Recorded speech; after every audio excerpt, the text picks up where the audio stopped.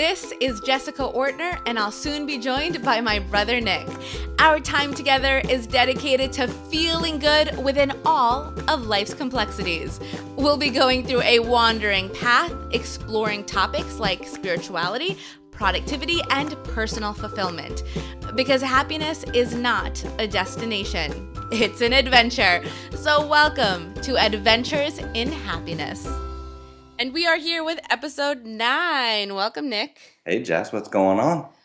Nothing. The big question is what's going on with you, because you have a new member in your family. I sure do. Little June Everly Ortner is actually, as we speak, I'm multitasking. She's on my chest and a little snuggly. She's asleep for now.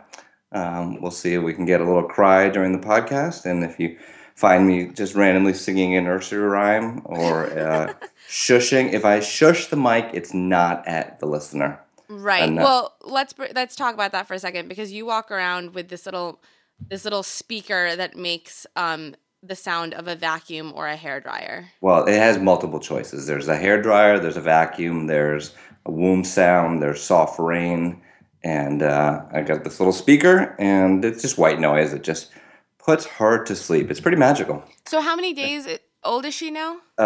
So let's see. Saturday, we're recording this on Wednesday. She was 3 weeks old on Saturday. So she's going to be a month old this Saturday. That is crazy. That is crazy. And this is your first. So this is my first. What's it feel like to be a dad? I mean, I kind of love it. I really do. I can tell.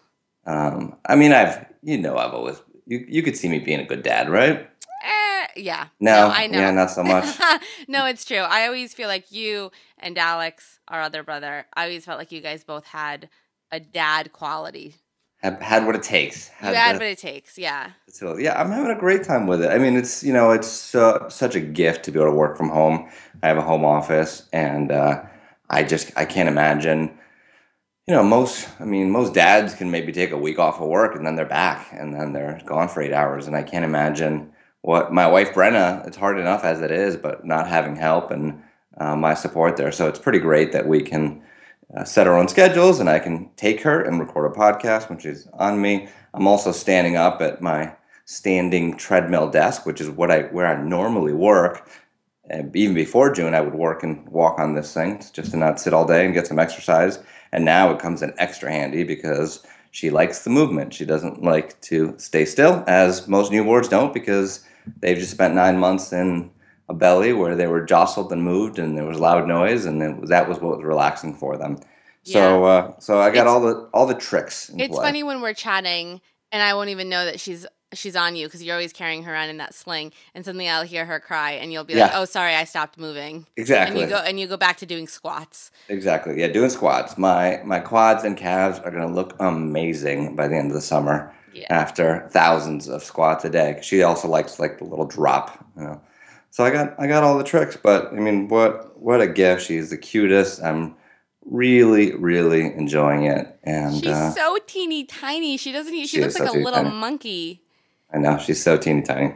They are tiny. And, Jess, we obviously have 3 other nieces and nephews, Malachi, Lucas, and Olivia, and we were together this past weekend and saw them, and they look like giants compared to her. I know. There's one picture of Olivia touching June's head. Maybe we'll post it. It's okay with you. It's so sweet. Yeah. And we'll put some pictures of June up on the notes. So that's thetapping.com/notes. So very exciting. More to come. Maybe we'll do some podcast episodes on tapping for parenting. And that'll be over on our Tapping Solution podcast. Yeah. Yes, so people can check that out.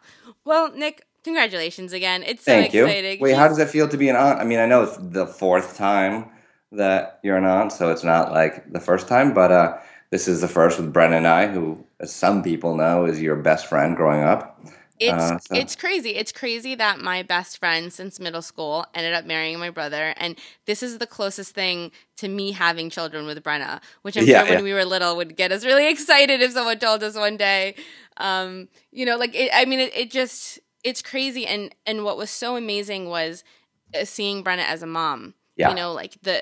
as you know, obviously, you told me that the labor was very long. And the first time I spoke to her, I was almost just as moved to see Brenna as a mom as to see June. It was like both those images really impacted me, and I began to cry. And what was so incredible was it was such a long labor, but Brenna said, I asked Brenna, I was like, well, how does it feel? How do you feel? And I expected her to be like, I'm tired. Yeah. Like, it was brutal. But no, she was like, she said it was one of the most spiritual experiences I've ever had. And I learned so much about myself.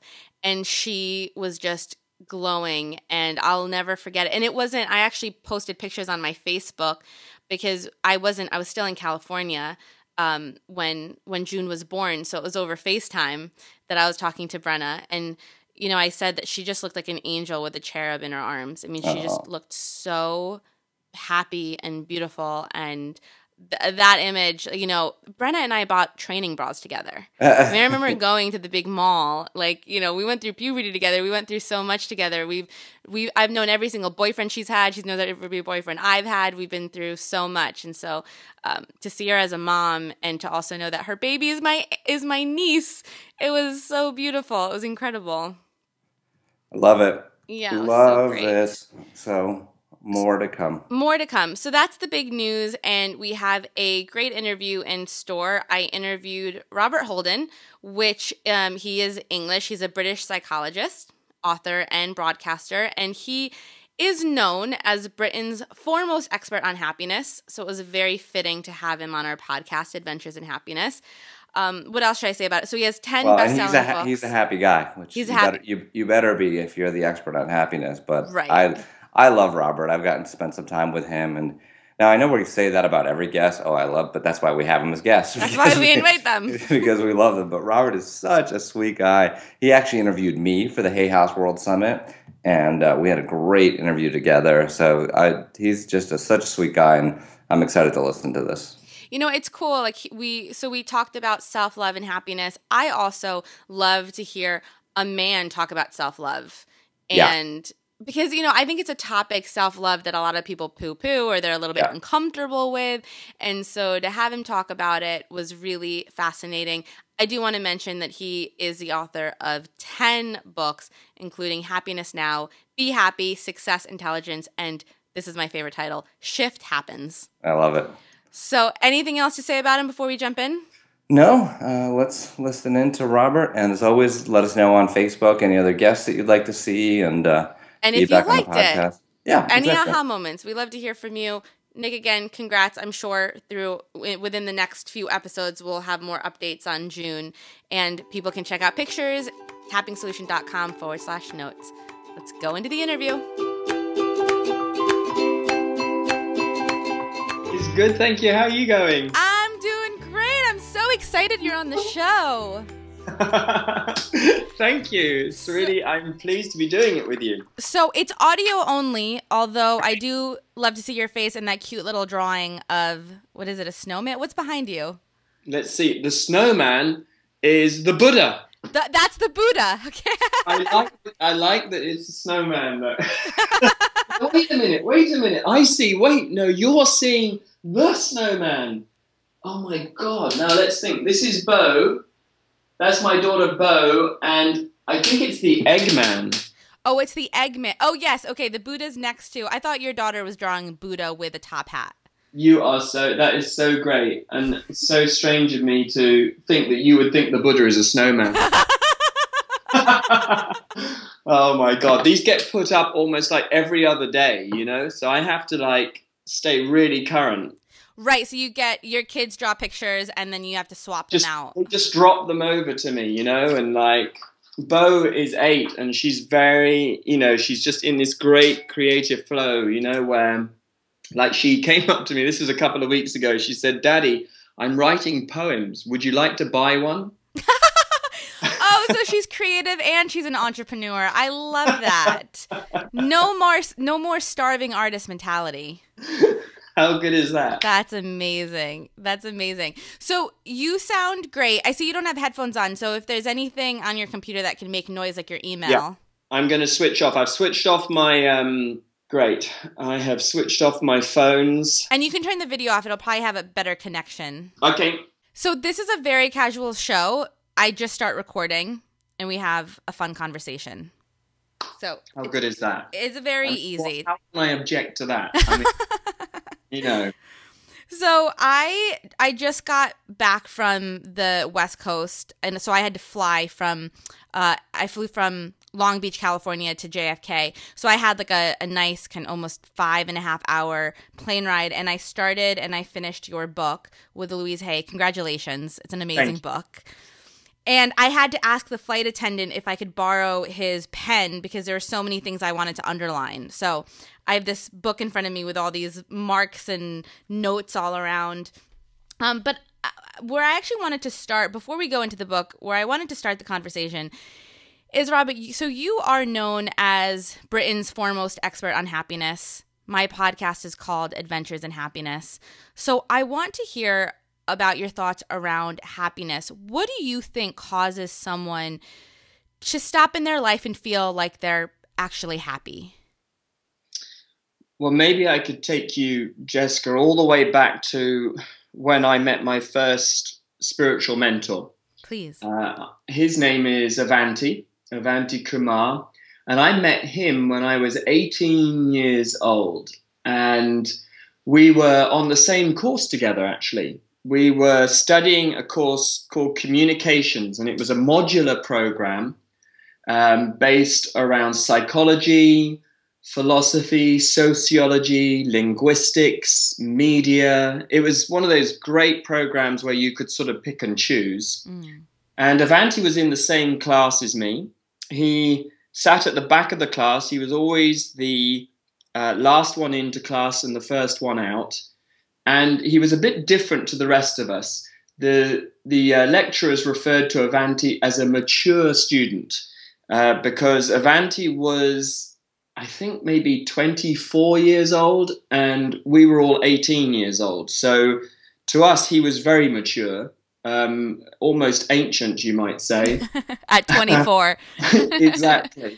And but he absolutely... From the first moment I saw him, I was intrigued by him, but I didn't say anything to him. He was really quite shy. He kept himself to himself. And it was several weeks into term, after I had actually said hello to everybody on the program and made pretty good friends with everyone, he was the one person I still hadn't spoken to, and most of us hadn't spoken to.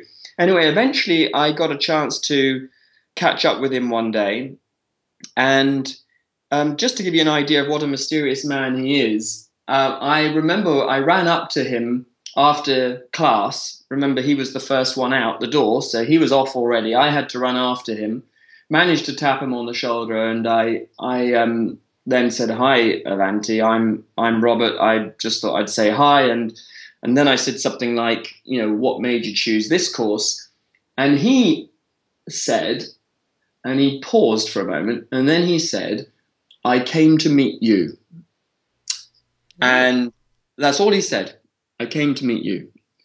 And I remember saying to him, "Thank you very much. That's very kind." I don't know what else to say. I'll look forward to seeing you around. Anyway, Avanti was the man who I discovered later was into metaphysics, into philosophy, was a yogi, would meditate for up to 8 hours a day. And he was the one who introduced me to the Gita and the Upanishads and the Dhammapada and the Autobiography of a Yogi and all the great spiritual classics. And we would have conversations about life and happiness and truth and girlfriends and all the most important things you could ever have a conversation about. And he was the one who really encouraged me to examine happiness in a certain way. One day we were having a conversation over a cup of coffee, and he said to me, "I will give you the secret to happiness if you'd like." And of course I said, "Well, yes, I'd like the secret to happiness." And he said, "The secret to happiness is to understand that you are already happy." Now, Jessica, when he said that, it sounded great, but obviously, I just said, that sounds amazing. How comes I don't feel it? Why don't I feel happier then?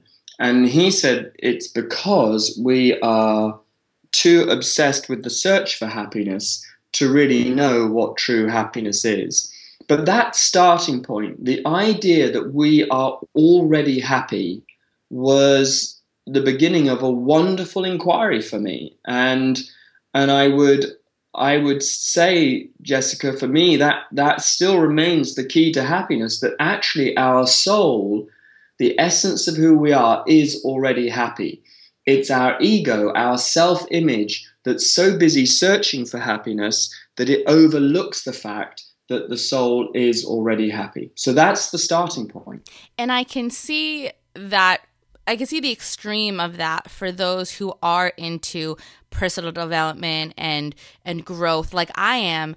I know that at one point in my life, I realized, I'm not into self-development. I'm into self-punishment. I was taking these books about how to live a better life and just using them as another tool to criticize myself for not being further along and the judgments that I had. So do you find that people who are interested in this conversation, do you see that? Do you see this kind of shadow side when it comes to the search of happiness, as we obsess over achieving it so much that we never give ourselves a chance to feel it?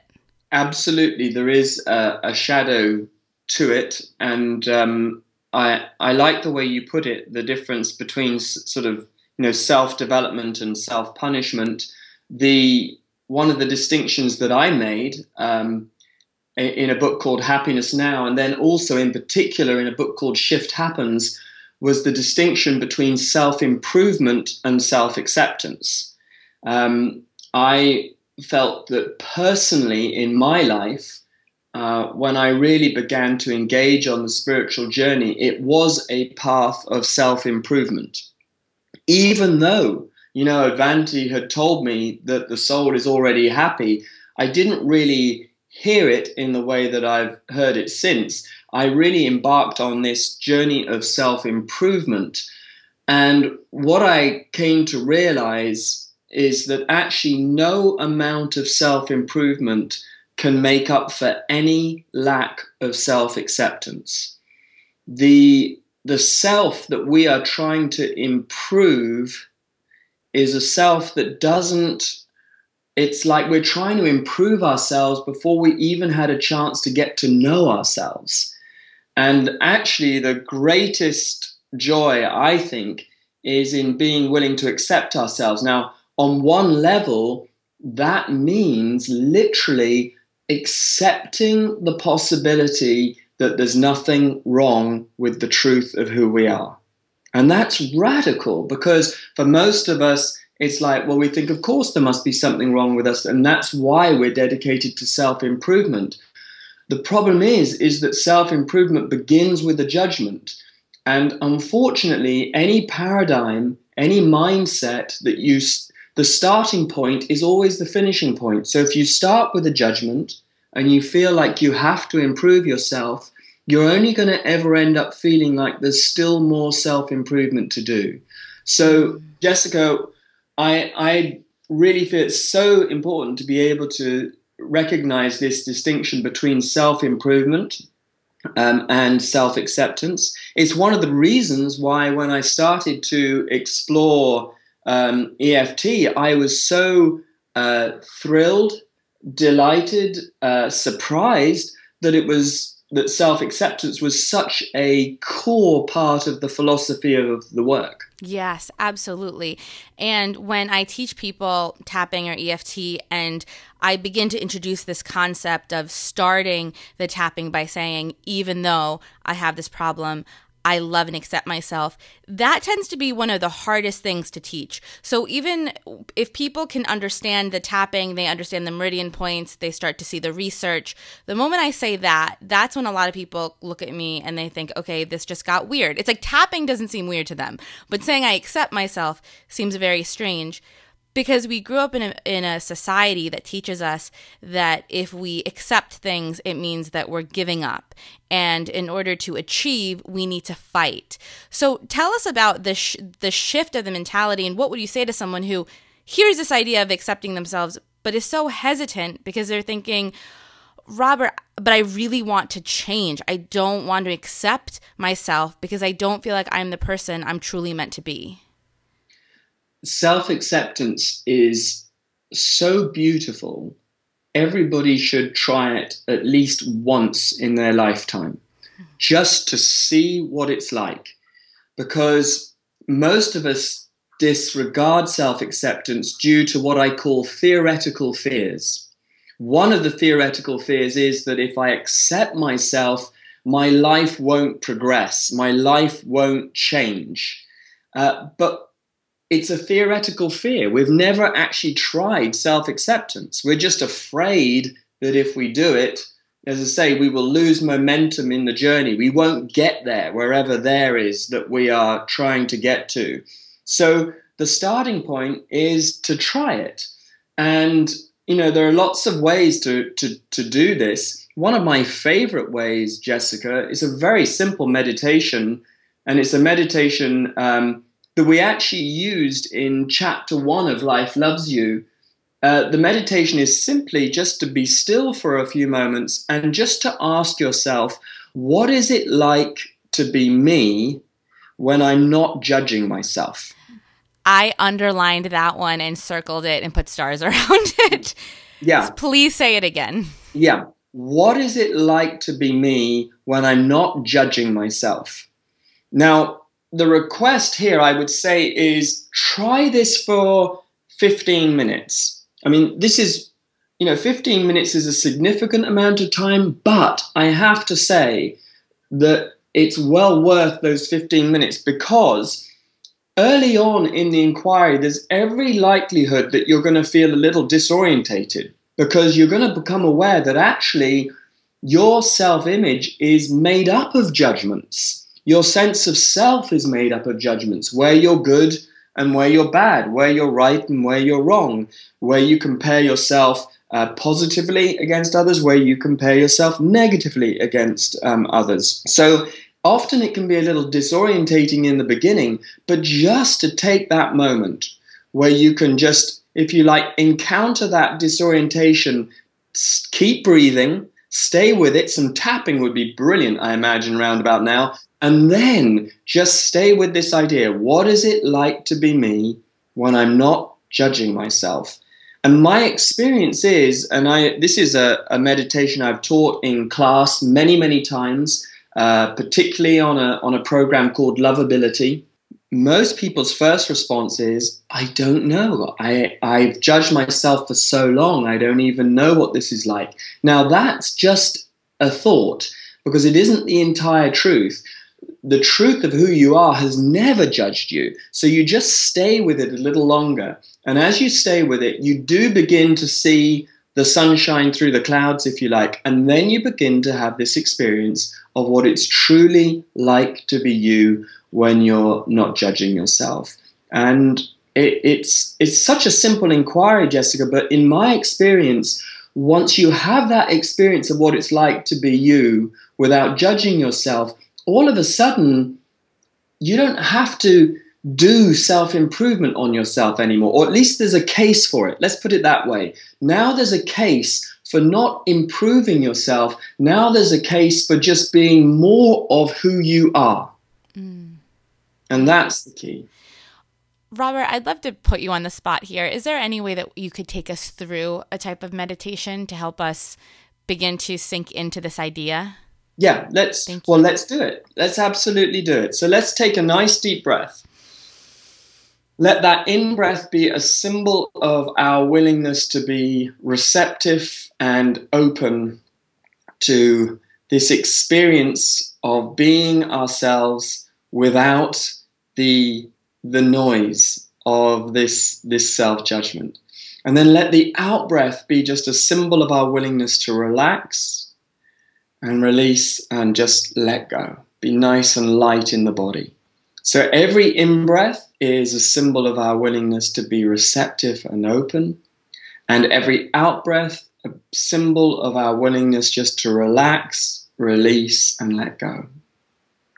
And then if it's appropriate for you and comfortable for you to be able to close your eyes, then do that.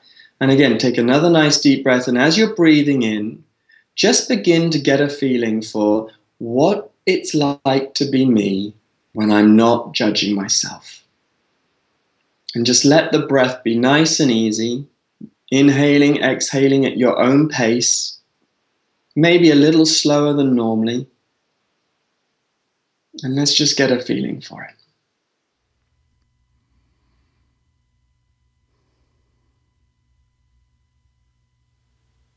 And again, what is it like to be me when I'm not judging myself? We've judged ourselves for so long in the hope that one day these judgments would make us into somehow a better person.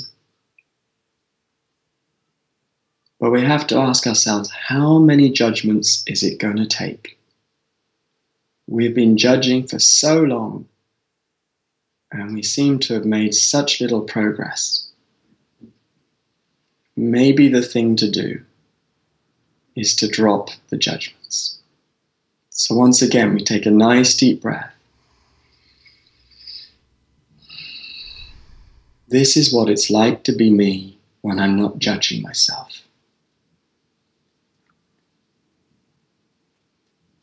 And as you continue to breathe nice and deeply,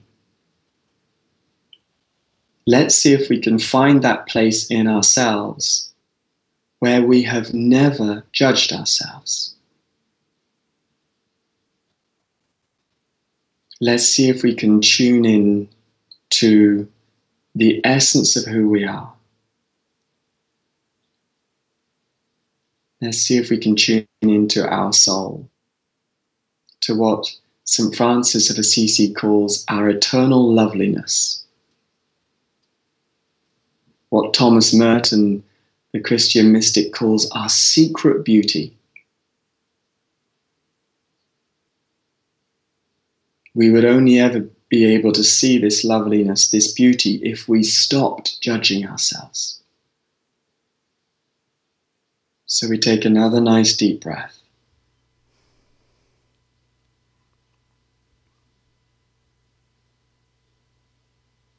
And let's be wide open to making conscious contact with that place in us where we have never judged ourselves. It wouldn't even occur to us to judge ourselves. And because we're not judging ourselves, we get to see the truth of who we really are.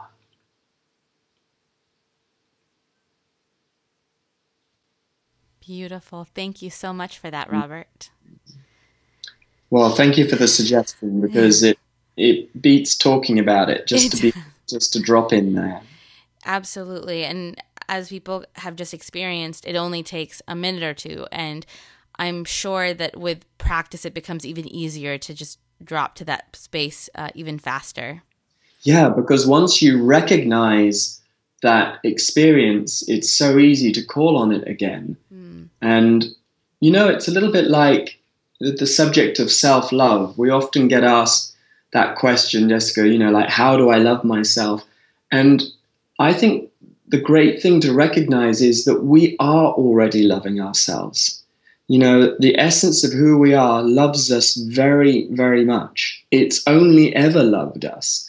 The ego, the self-image doesn't know how to, that self doesn't know how to love us, because that's the self that we created when we felt we weren't lovable.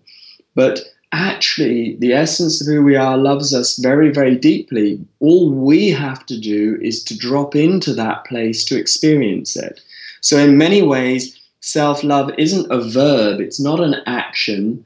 It's not another thing for the self-improvement list. It's more a relaxation and an acceptance that actually our soul cares for us very, very much, and has been caring for us all along if we were willing to pay attention.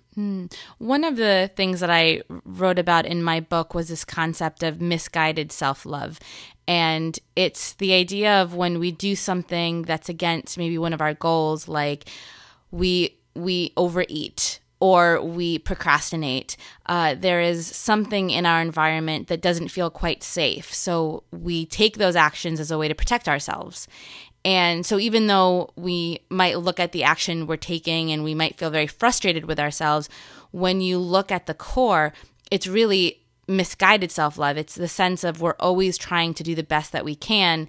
And if we feel like there's fear in our life, we can try to cope with that fear in a way that doesn't serve us. But the fact that we're just coping with that fear shows that there's something inside of us that wants us to survive, that loves us. And so it's about becoming more conscious about our behaviors and the emotions behind our behaviors from a place of compassion instead of a place of discipline and pushing.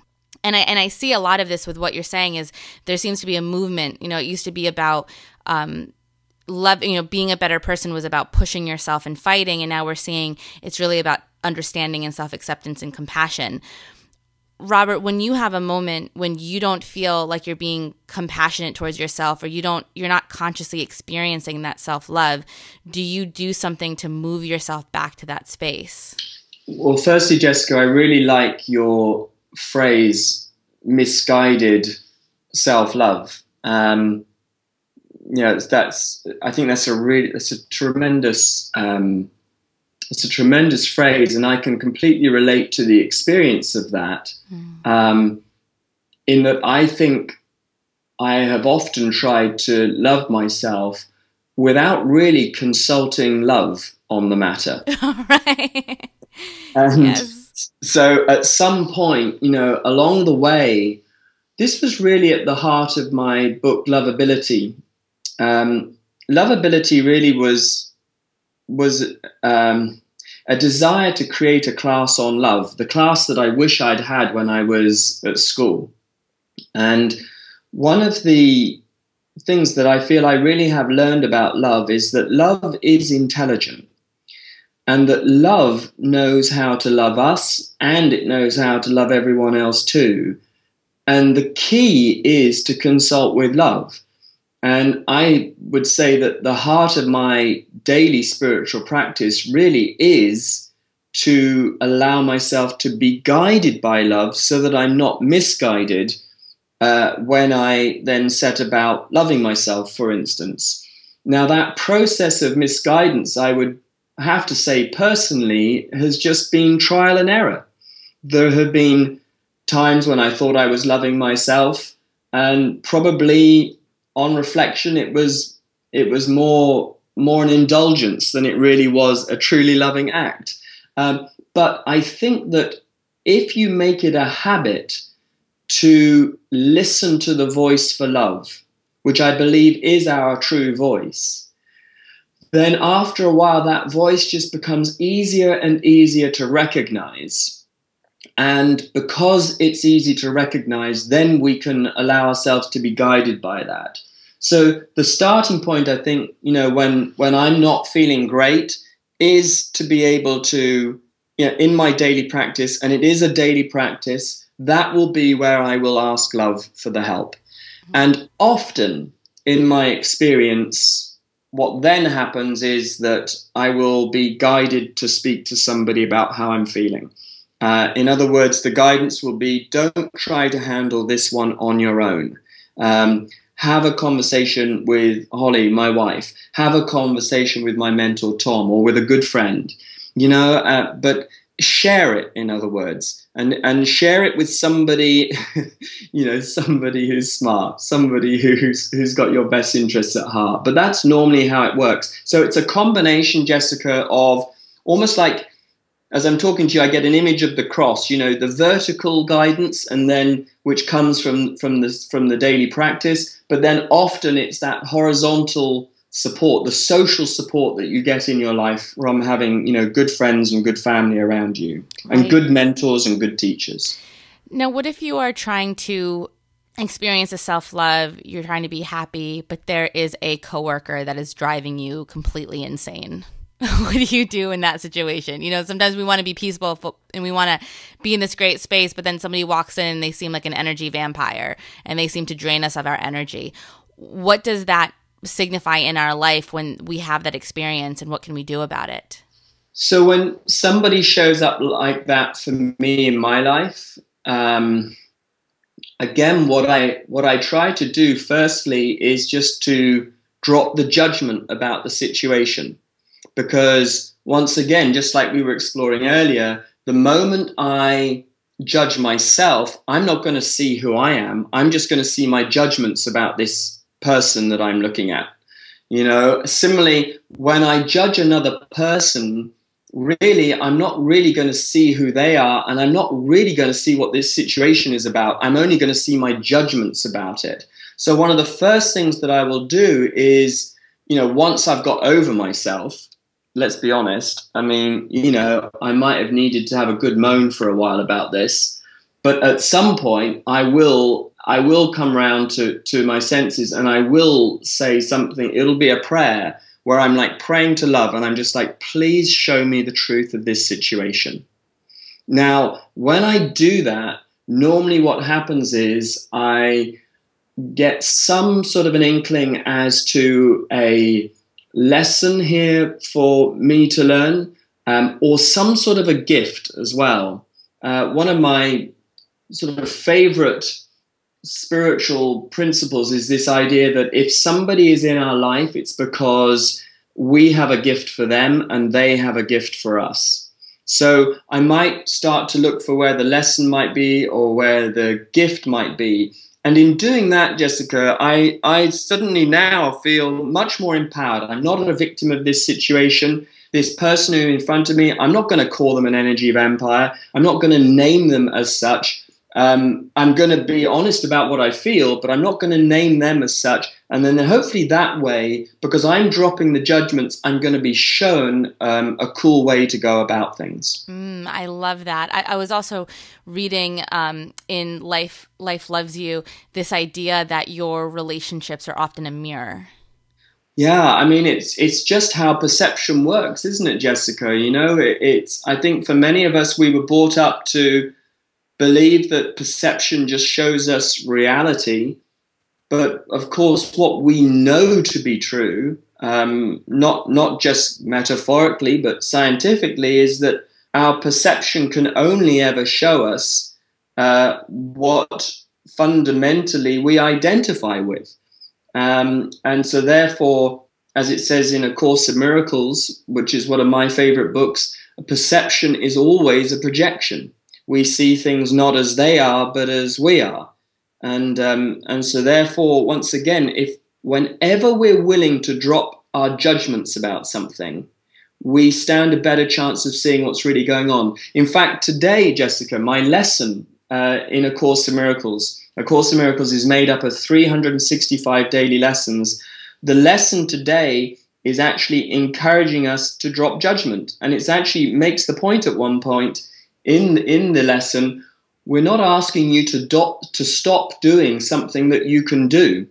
We're actually asking you to stop doing something you can't do. You can't judge. None of your judgments have ever been right. They're all based on partial information. So we're just encouraging you to stop doing something that you're not very good at, i.e. judging things. Right. I love that.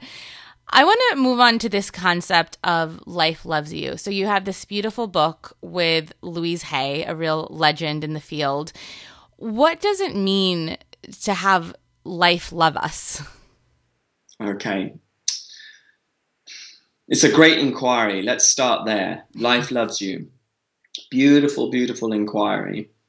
Louise's favorite affirmation, her signature affirmation, you might say, the affirmation that she often uses when she's signing books, when she's signing emails, when she finishes a phone call or a Skype session, it's always life loves you. And I was really deeply intrigued by that, Jessica, for a lot of reasons.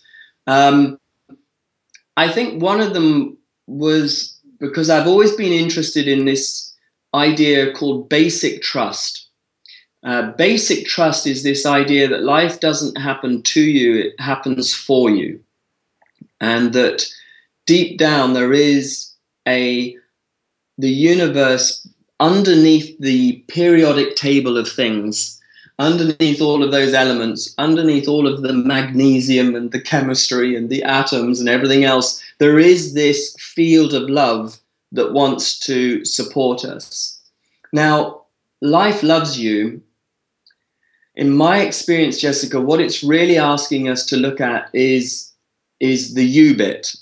One way I describe it when I'm giving talks about life loves you is, you know, if you've ever been to a party and somebody across the room is waving at you, and so you wave back, and then you realize actually they weren't waving at you. You know, they were actually waving at someone else. That's like a really awkward moment. Yes. I've been there. I still don't know how to style that one out. You just pretend you're just combing your fingers through your hair. You know, the wave turns into just a brushing your hair. I don't know. So something like that. Well, I think life loves you is a little bit like that. When we hear the word life loves you, it sounds like life's waving at us, i.e. our self-image, and going, yeah, I'm going to give you everything you want. I'm going to make you abundant, and I'm going to get you that relationship you keep fantasizing about, and et cetera, et cetera. But actually, life loves you isn't talking to that self. It's talking to the self behind that self, which is your soul, which is the essence of who you are. And I think that life loves you is really saying that life loves the self that it created, not the self you've created, not your self-image, but your essential self. And I think really when you really tune into those words, life loves you, one of the things hopefully you really feel is that actually life has never judged you. I mean, never judged you. Yeah, the world's full of people who have probably had a judgment about you, but life itself has never judged you. The sun and the stars, they've never judged you. You know, 80% of the life forms on this planet, they exist under the sea. They've never judged you. I mean, life has never judged you. And if you can let yourself feel that for a moment, I think that's an incredibly beautiful thing.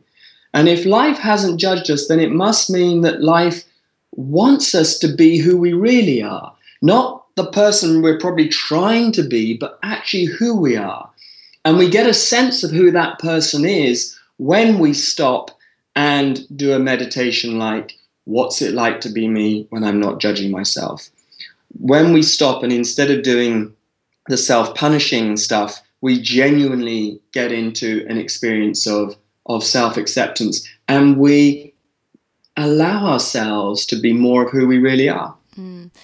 I remember the first time I learned how to tap and I had to say those words, I love and accept myself. Just saying those words brought up so many emotions, and I began to cry. And I've seen this happen many times when people finally reach that space where they begin to say to themselves, I love and I accept myself, that a lot of emotions come up. Why do you think it's so emotional for so many? Because we've been so unkind to ourselves for so long. And it takes such a great toll.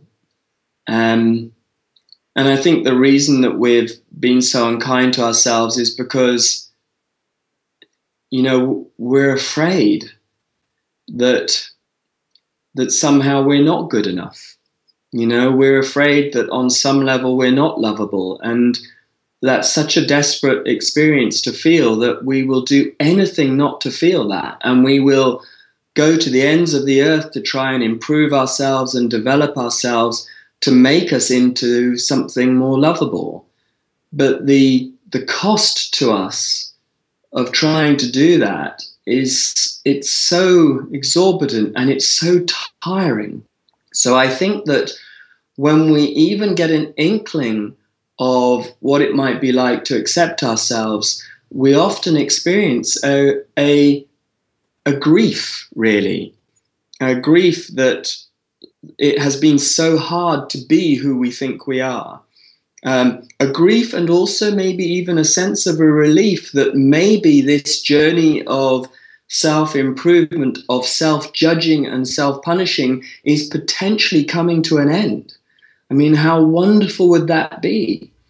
You know, the chances are that we have judged ourselves more than we have judged anybody else in our life, all with a good intention of making ourselves into this better person. And yet, because we have judged ourselves so much, we feel we have fallen short every step of the way. So I think at some point there is this great moment, a great opening in our awareness where we begin to see that maybe we're closer to home than we realize. And because we're closer to home than we realize, I mean, that's worth some tears, I think. Yeah, beautifully said. Robert, I would love to wrap up with some just quick fire questions, just a few questions that I ask everyone. And I vary these. I have like 5 that I pick from. But the first question I have for you is, can you share something in your life that in the moment seemed horrible, but in the end it turned into a big blessing? Oh, just about 1,001 things.